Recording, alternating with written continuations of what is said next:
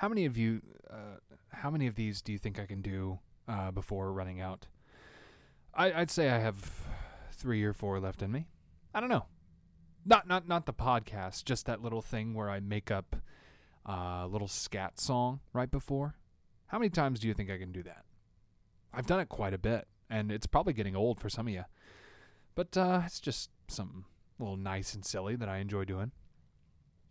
Welcome back to the Whatever Podcast. I'm your host, Charlie Stone, and I'm really happy you chose to take this time to listen to me, and hopefully I can entertain and inform.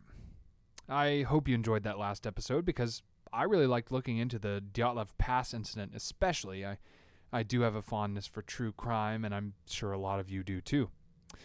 The numbers on this podcast are doing pretty well. I've reached over 100 downloads on the Bigfoot episode, which is very cool. And I know 100 is not a lot in the grand scheme of things, but it feels like a milestone, you know? And I think that's something to celebrate. So I love that I'm getting this kind of support from you all, and I am very appreciative that you have taken the time to listen to, little old me. Please let your friends know about the Whatever Podcast, because I want to talk to them too. I mean, you had a good time, right? I also appreciate reviews on Apple Podcasts, although I've only really gotten one. And since I have broken 100 listens or downloads on the Bigfoot episode, I'd like to do something special for you to know. I'd like to do something special for you now, is what I meant to say. I'd like to read it to you, even though it's definitely not serious, and I do know who wrote it. But it makes me laugh a lot, and I think it's funny, just funny enough to put on the show this week. So, to the person who wrote this review, thank you so much, and I do appreciate it a lot. This review was sent in by a user going by the name of Ghost of Teddy Roosevelt. It's review time. I'm not sure how it happened. Before listening to this podcast, I had a list of medical issues a mile long. This podcast and essential oils cured them all. Webbed toes, cured. Tennis elbow, cured. Hysterical pregnancy, cured. Hot dog fingers, cured. Wonky knee, less wonky. Texting thumbs, now perfectly straight. Ringing in my ears, now the quiet humming of angels. All thanks to Charlie Stone's Whatever Podcast. Thank you for your reviews. If you'd like to hear more weird and wacky reviews, take the next step and leave one. Make sure to rate the podcast on Apple Podcasts as well, because who knows? Maybe with better reviews, this will reach more people and we'll get more attention. And I would love that. Thanks. Today's podcast is about one of the U.S. states, which I've never been to, although I have been to about half. West Virginia, Mountain Mama, is supposed to be one of the most beautiful states in the Union, although it has a reputation for hillbillies and cousins getting a little too close. Now, I'm not saying that's what it is. I'm just saying that's what the stereotypes are. According to U.S. News, West Virginia is ranked 47th out of 50 in a list of all of the states based on education, healthcare, opportunity, and a bunch of other stuff. That's not a good look for West Virginia, but there's something else about West Virginia that might run superstitious people off, besides being 47th out of 50. I'm not sure what it beat. Actually, I'm going to look that up right now. So hold on a minute. Top 50 states to live in. The full rankings list, and this is from U.S. News. And I think they're a credible source, and they have rankings based on a bunch of stuff. There's 20, 29. Side note, Tennessee is 29th, which fair, I guess. That's about half. Not terrible. not great either. And that's Tennessee. Except East Tennessee. That's the best part. Okay. Number 50 is Louisiana, Mississippi, New Mexico. Okay, so West Virginia is beating New Mexico, Mississippi, and Louisiana. And I think Louisiana's only down there because it has one good city that everybody knows about, and the rest is kind of swamps and backwoods. If you're from Louisiana, I apologize. This is based on my own personal stigmas. So if you don't like that, sorry. Feed me to an alligator, I guess, and then do some voodoo. I don't know. That was stupid. So getting back on track, sorry. Most, if not all, of the United States have their fair share of cryptids, but West Virginia has some of the most memorable ones. Mothman, the Flatwoods Monster, and several other less famous critters call West Virginia home. But before we get into these creatures, let's do a little bit of digging into West Virginia's history. Now, I'm not going to start with the people who were before the European settlers for two reasons.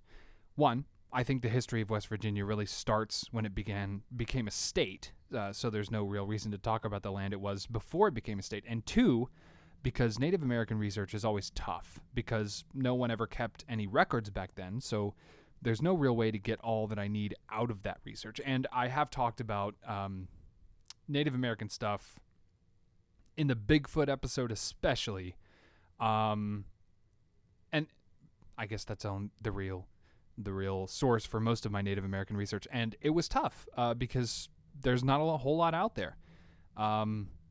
I wish there was more because Native American mythology is so cool. It's not really something that we talk about too often, but a lot of my favorite U.S. monsters come from Native American lore.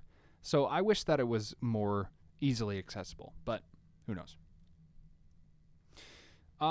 So West Virginia has its roots in the Civil War, when the state of Virginia decided to secede from the Union because of various complaints about how owning folks was a cool thing to do.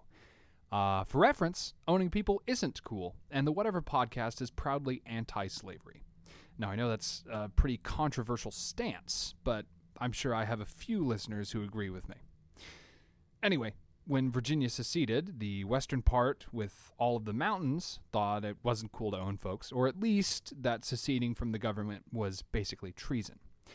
Either way, they declared themselves a separate state, and it became official on June 20th, 1863.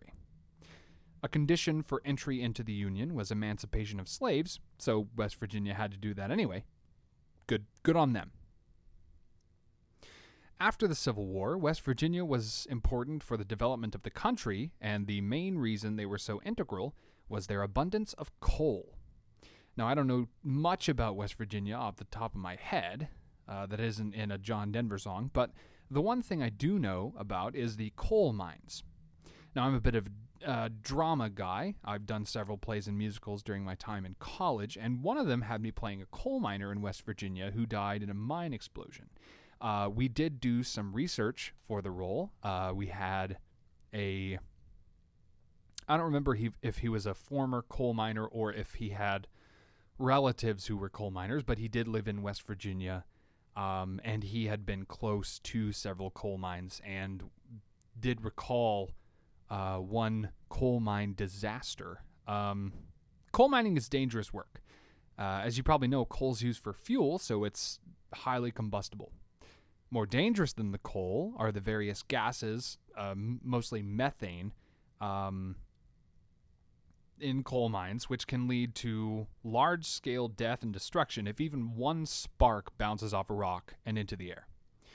Part of West Virginia's legacy was the unionization of coal mining after some major mine disasters. From the early 20th century until the Great Depression in the 1930s, the Army and National Guard were sent many times to West Virginia to quell labor disputes and riots. Finally, in the 1930s, miners were able to unionize for more safety and better pay. Now, according to the West Virginia Encyclopedia, a mine disaster is constituted by 3 or more fatalities in a mining accident.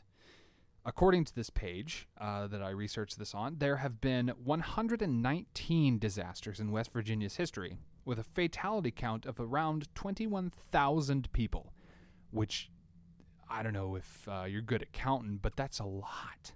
The first documented mine disaster happened in 1886 in the Mountain Brook mine shaft in Newburgh, where 39 men died in a methane explosion.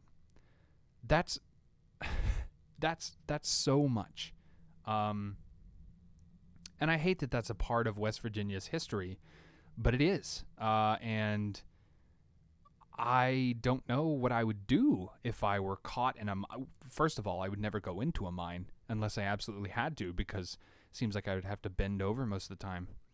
And that would be bad for my back. But also the highly combustible and deadly environment that I would find myself in. I wouldn't want to go in the first place.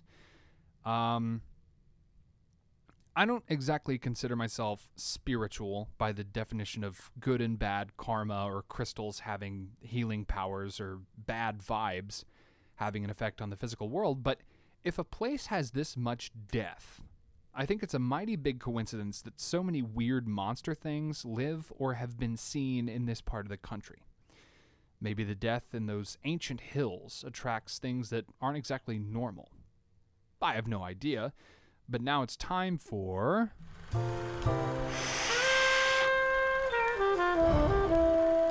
What do I know?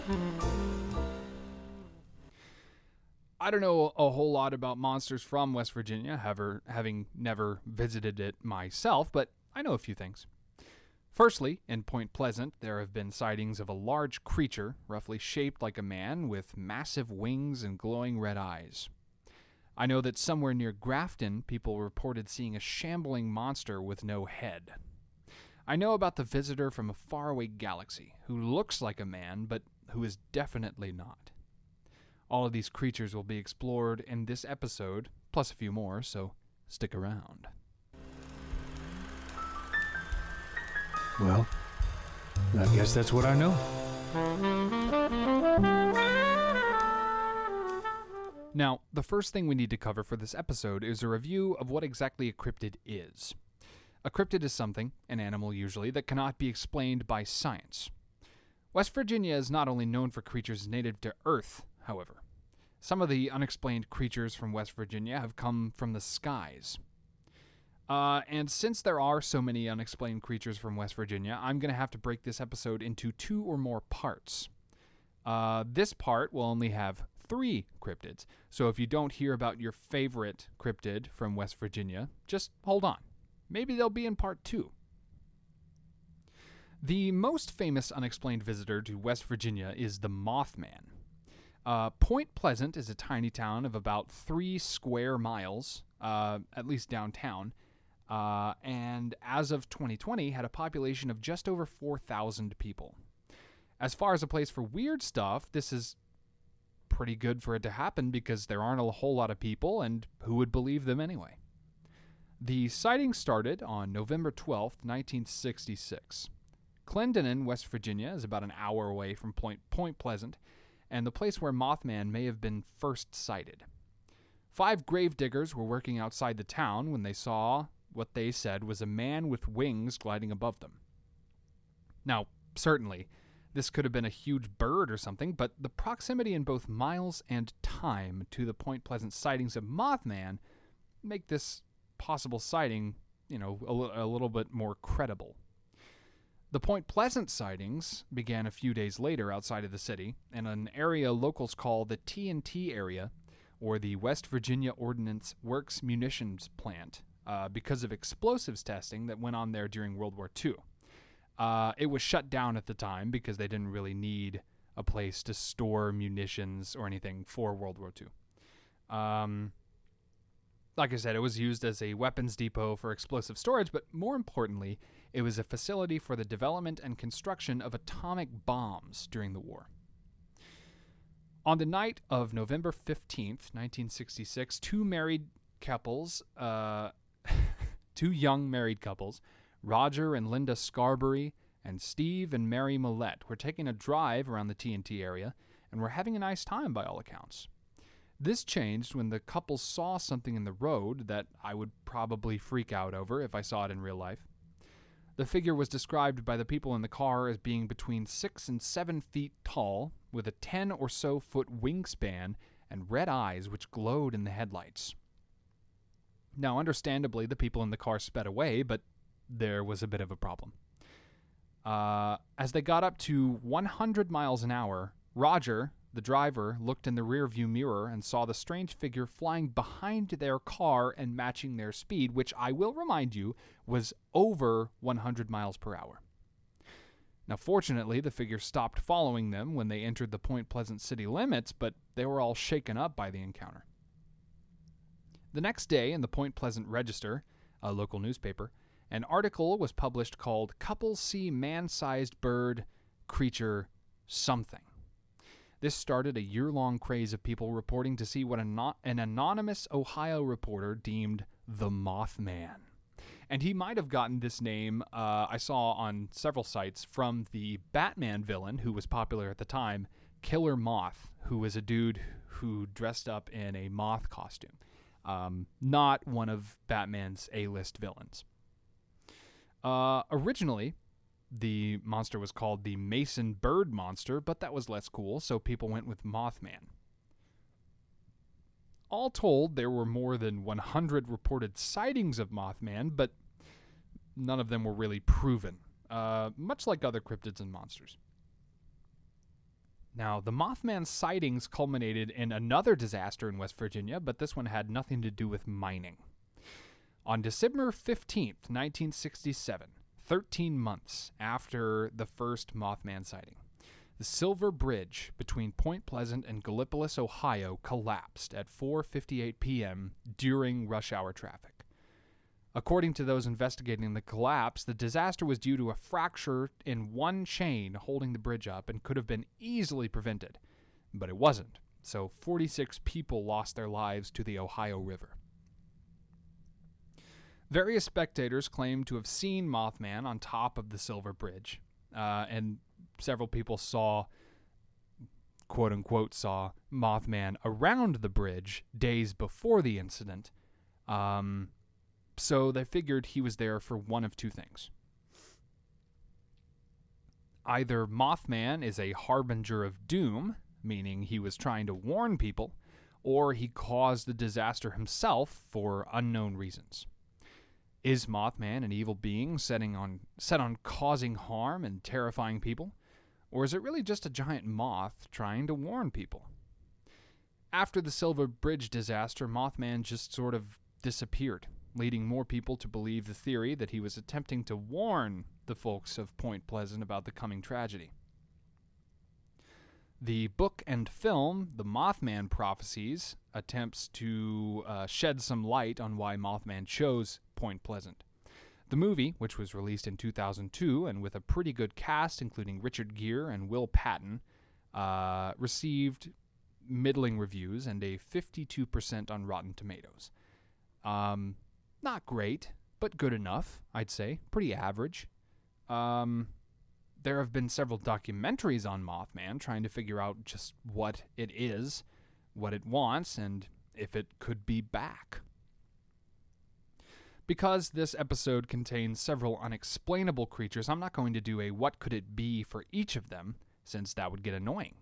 Instead, I'm just going to allow you to imagine in your head that you're hearing the theremin music and that excellent voice acting on my part. No. You know what? Actually, I'll play one right now, just for you. Just one. Oh, Harold, what could it be? I just don't know. Several theories have emerged about what this mysterious flying figure could be in reality. The one I think is the most probable is that people mistook a sandhill crane for Mothman. The reason I think this is because the crane is a pretty big bird, so it could easily be mistaken for something human-like in the dark. And with its nearly 4-foot height and 6.5-foot wingspan, the mistake could be, understandable. The sandhill crane also has red patches around its eyes, which could account for the red eyes people said that they saw. The problem is that people often said that Mothman was nearly 7 feet tall. So was it like a mutant crane? Or maybe it wasn't a crane at all. Another bird could be responsible for the Mothman sightings. The barred owl is not as big as the sandhill crane, with a 4 to 5 foot wingspan and a 2-foot body. The thing that leads credence to the owl theory is their eyes. Barred owls have very reflective eyes and could fly silently, making them creepy without being supernatural. The problem is, like the crane, the barred owl is just too small, and I don't think that a barred owl could keep up with a car going 100 miles an hour. I have problems with that, too.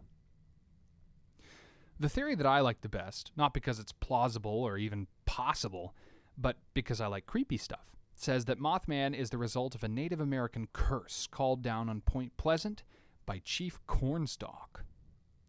Around 1774, Shawnee tribes and white settlers were at each other's throats because of property disputes.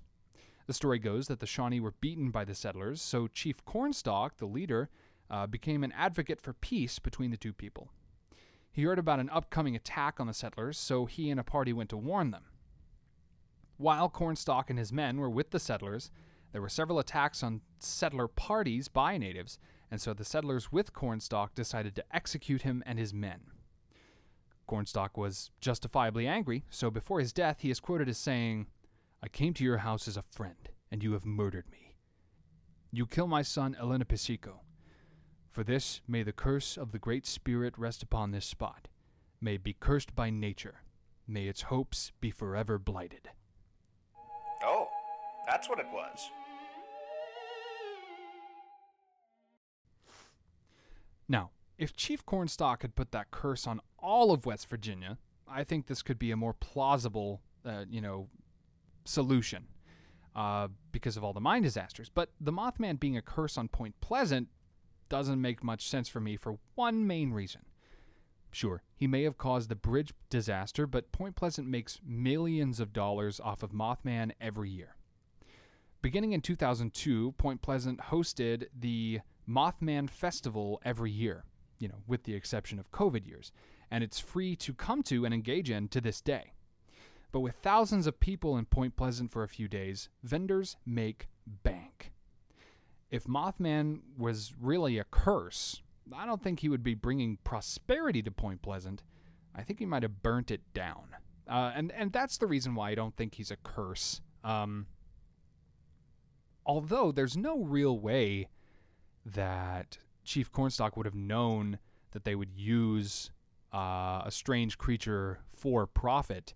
There is a Mothman museum in Point Pleasant. There's a Mothman statue in the town square near the museum. Mothman is really the main thing bringing money to Point Pleasant every year. Like I said, it's a small town, so there really isn't much pull except for Mothman.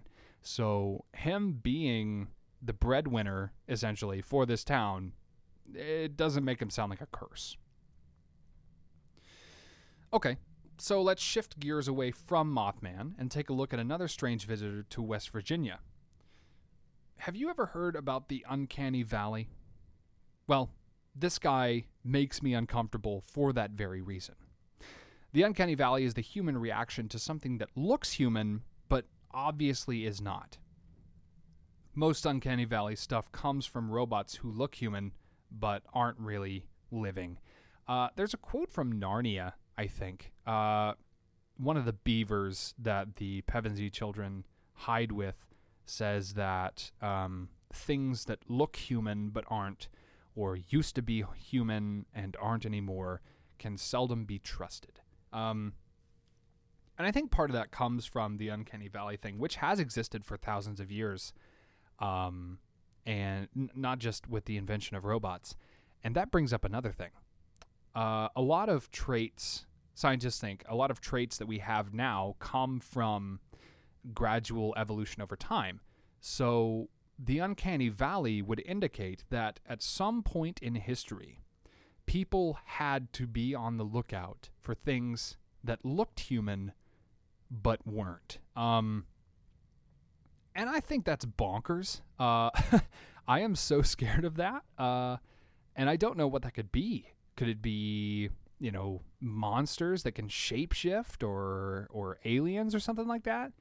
I'm very scared of that.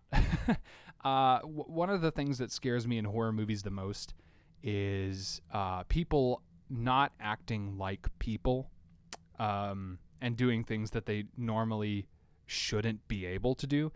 Has anybody seen Hereditary? It's a fantastic movie. Very scary. It gets me every time. The main thing is, at the end, spoilers here,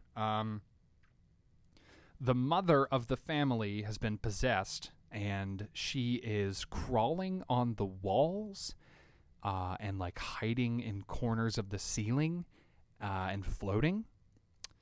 And that makes my skin crawl even thinking about it. I'm getting the shivers right now. Yeah, I'm going to see The Evil Dead Rise tomorrow. And I think that might have the same effect on me because people doing things that people shouldn't be able to do and being possessed by something that looks human but definitely isn't. Okay, we got way off track, and we've been doing that a lot this episode. I apologize. Maybe you like my tangents. If you do, God bless you. The first sighting of Indrid Cold may have come in 1966, but the sighting's veracity is questioned by people interested in Cold. October 16th, 1966, Martin Munoz and Jimmy Yanchitis were walking through Jersey City on 4th Street when they saw something weird. According to the two boys, the figure they saw standing by a fence was tall, maybe 6'2", and was wearing a reflective green suit of some kind. Most bizarrely, this figure had no ears, nose, or hair. It had large eyes set far apart and was smiling largely and unnervingly. The boys stared at the figure for a while until it started to chase them. They booked it, looked back, and the figure was gone. Now, like I said, this may or may not have been Indrid Cold, but the figure in New Jersey shared a few key features with the West Virginia version. November 2nd, 1966, Woodrow Derenberger was in his truck on I-77 near Parkersburg, West Virginia, driving home. Suddenly, a craft appeared in the sky, and Derenberger described it as shaped like an oil lamp, with wide sides curving in, meeting in the middle to create a round shape. Just picture a traditional oil lamp.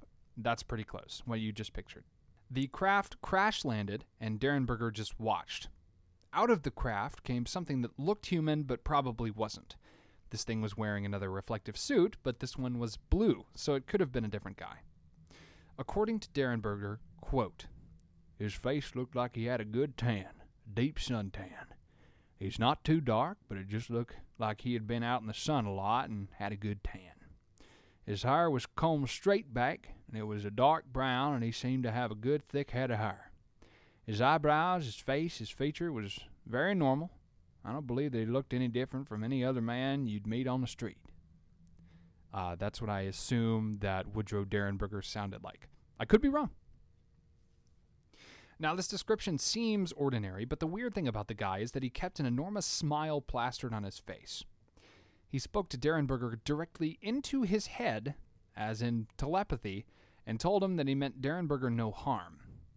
This man would tell Derenberger that his name was Indrid Cold, and that he was from the planet Lanulos in the Ganymedes galaxy. Cold said that he just wanted to know about humankind. Now, Cold seemed to leave after this interaction, but he would visit Derenberger several more times in his life, allegedly taking him far from Earth and learning more about humankind. Derenberger's wife would eventually divorce him because she didn't trust Cold's agenda, calling it, quote, an evil one. Derenberger's life would be ruined by Cold, both because of the trips he would be taken on and the public reaction to his interactions with a supposed alien life form. People would call and visit Derenberger to mock and prank him for his belief in Cold, and he was effectively, a shut-in from there on. Derenberger would die in 1990 without ever recanting his story, so I guess we just have to take his word for it. Indrid Cold may have been seen a third time by a third person, but again, it's the word of another person and a description sort of close to those traditionally given of Cold, so it's kind of up in the air. This one actually takes place in Point Pleasant, which, as you may remember from a few minutes ago, was the site of the Mothman activity during 1966 and 67. In November of 1966, the same month Mothman would make his debut, a family in Point Pleasant would report poltergeist activity, which basically meant invisible forces doing stuff in their home and things moving seemingly on their own. This culminated in the daughter of the family waking one night to see a man looming over her bed. She didn't get a good look at the guy, but he was huge. He had broad shoulders, and most creepily perhaps, he was grinning from ear to ear. The daughter screamed, ducked under the covers, and waited. When she peeked out, the man was gone. Now, this one has me more skeptical than the others, simply because it could have been simply the imagination of a child dealing with strange events in her home. Night terrors are a real phenomenon, and so is sleep paralysis, which can present itself in the form of figures appearing to the sleeping person. Sleep paralysis, if you don't know, is the phenomenon where you wake up, sort of, in your bed or wherever you're sleeping, and you can't move. You can't even, look around. And in the corner of your eye, there's someone in your room. But there's not actually someone in your room. It's just your brain showing you a really scary movie without your consent. Sleep paralysis can also present itself in the form of audio hallucination, where you think you hear stuff that isn't really going on. I never have had sleep paralysis myself, and I don't want to because it sounds terrifying. Now, I don't know if this girl had sleep paralysis because she was able to move and scream, so that's probably not what it was. But I'm skeptical all the same. Now, this is cool. I did some research. It's probably unrelated, but there's a possibility that Indrid Cold was on Earth before his first appearance in 1966. The time, 1957. The place, Alexandria, Virginia. A flying saucer descended upon a field, and the police were quick to respond. From the craft comes a normal-looking guy with brown hair, brown eyes, and a big grin. The weird thing is, he's wearing a golden jumpsuit with no seams or buckles or fasteners of any kind.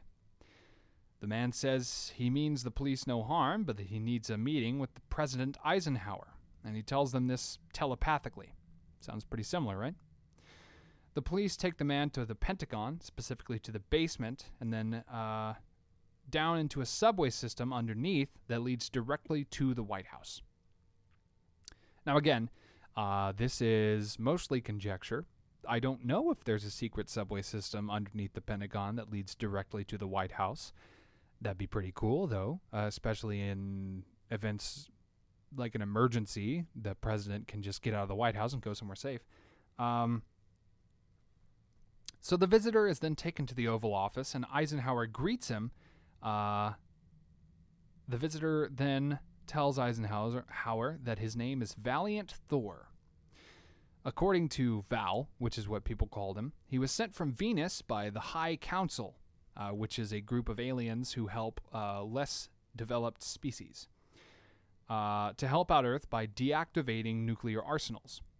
Val gets an apartment in the Pentagon, and Val, in return, gives the government some help with technology and research. One of the biggest bombs Val drops is that Jesus was an alien, and God, who I assume is also an alien in this context, is displeased with humankind. Now, this may just be me, but I think that an alien trying to disarm the world's militaries sounds like a surefire way to make taking over more easily. But hey, I'm no diplomat. Several people have confirmed Valiant Thor's existence, including people in the government, military, and one of Eisenhower's relatives. After 3 years of hanging out with Eisenhower, Valiant Thor takes off and leaves our doomed little planet, but his legacy goes on. Was Val the same being who appeared to Woodrow Derenberger? Maybe. Maybe not.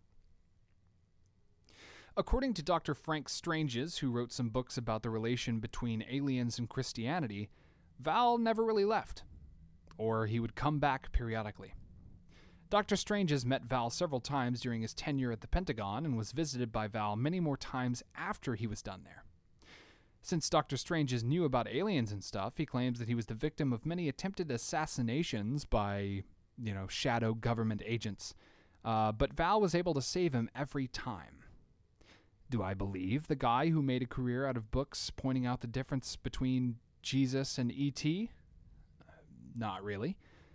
This is made easier for me since his books apparently share many parallels with the movie The Day the Earth Stood Still, which had come out some years before his book. I tend to be skeptical when people, like the show Ancient Aliens. Have you ever seen that? There is a lot of conjecture and theories about how the Bible is actually inspired by aliens. And I think that's cool to think about, but do I believe it? No, I do not. Okay. I'll do one more for this first part of the series, and this is kind of a goofier one in the history of West Virginia, since only 2 people claim to have seen this creature who could also be an alien. The vegetable man, or the veggie man, was quote-unquote seen around Fairmont, West Virginia by Jennings Frederick and his mother in 1968. I say seen, quote-unquote, because the veggie man was compiled in the UFO encrypted files of a man named Gray Barker, who is most famous for his books about aliens, so it was pretty much a compilation of hoaxes. Anyway, the story goes that Jennings Frederick was out hunting one day when he heard something weird. He described it as the sound of a record player on the fast mode, so think Alvin and the Chipmunks, but way faster. It just didn't sound right. He went to investigate and saw the strangest thing he'd ever seen. He described the creature he saw as a nearly 7-foot humanoid figure, but it was rail thin and was at least partially made of plant-like material. It had big ears and eyes that switched between red and yellow. Frederick said that he heard a voice in his head which said, "You need not fear me. I wish to communicate. I come as a friend. We know of you all. I come in peace. I wish medical assistance. I need your help." That is verbatim what the websites said that I looked up. And then abruptly, the veggie man lunged at him and caught him in a bear hug of sorts. Its fingers, which were, in the accounts I read, they had suction cups on the end of them, and in those suction cups were thorns, which stabbed into Frederick, but he didn't feel much because his attention was on the thing's eyes. They seemed to hypnotize him into a state of helplessness. When the creature was done, it ran away, and Frederick said that he heard humming coming from the other side of a hill he was standing near. He thought that maybe this was the veggie man's ship, making the thing another alien. The encounter I mentioned earlier, the one with Frederick's mother, Iva, happened earlier when she said she looked out the window to see a strange creature or figure shoveling dirt and grass into a burlap sack and then hopping into a flying saucer and taking off. So, to recap, the vegetable man of Fairmont, West Virginia, is a nearly 7-foot-tall organism made of some sort of plant-like material that feeds off of human blood if it needs a transfusion, cares about dirt and grass for some reason, and has only been seen by one family in 1968 shortly after sightings of Mothman gained people their 15 minutes of fame. I'm more inclined to think that this one is the definite hoax, but if I'm willing to believe in aliens, I have to take every story with a little bit of belief. Not much, but maybe like a grain. Also, maybe this thing wasn't an alien.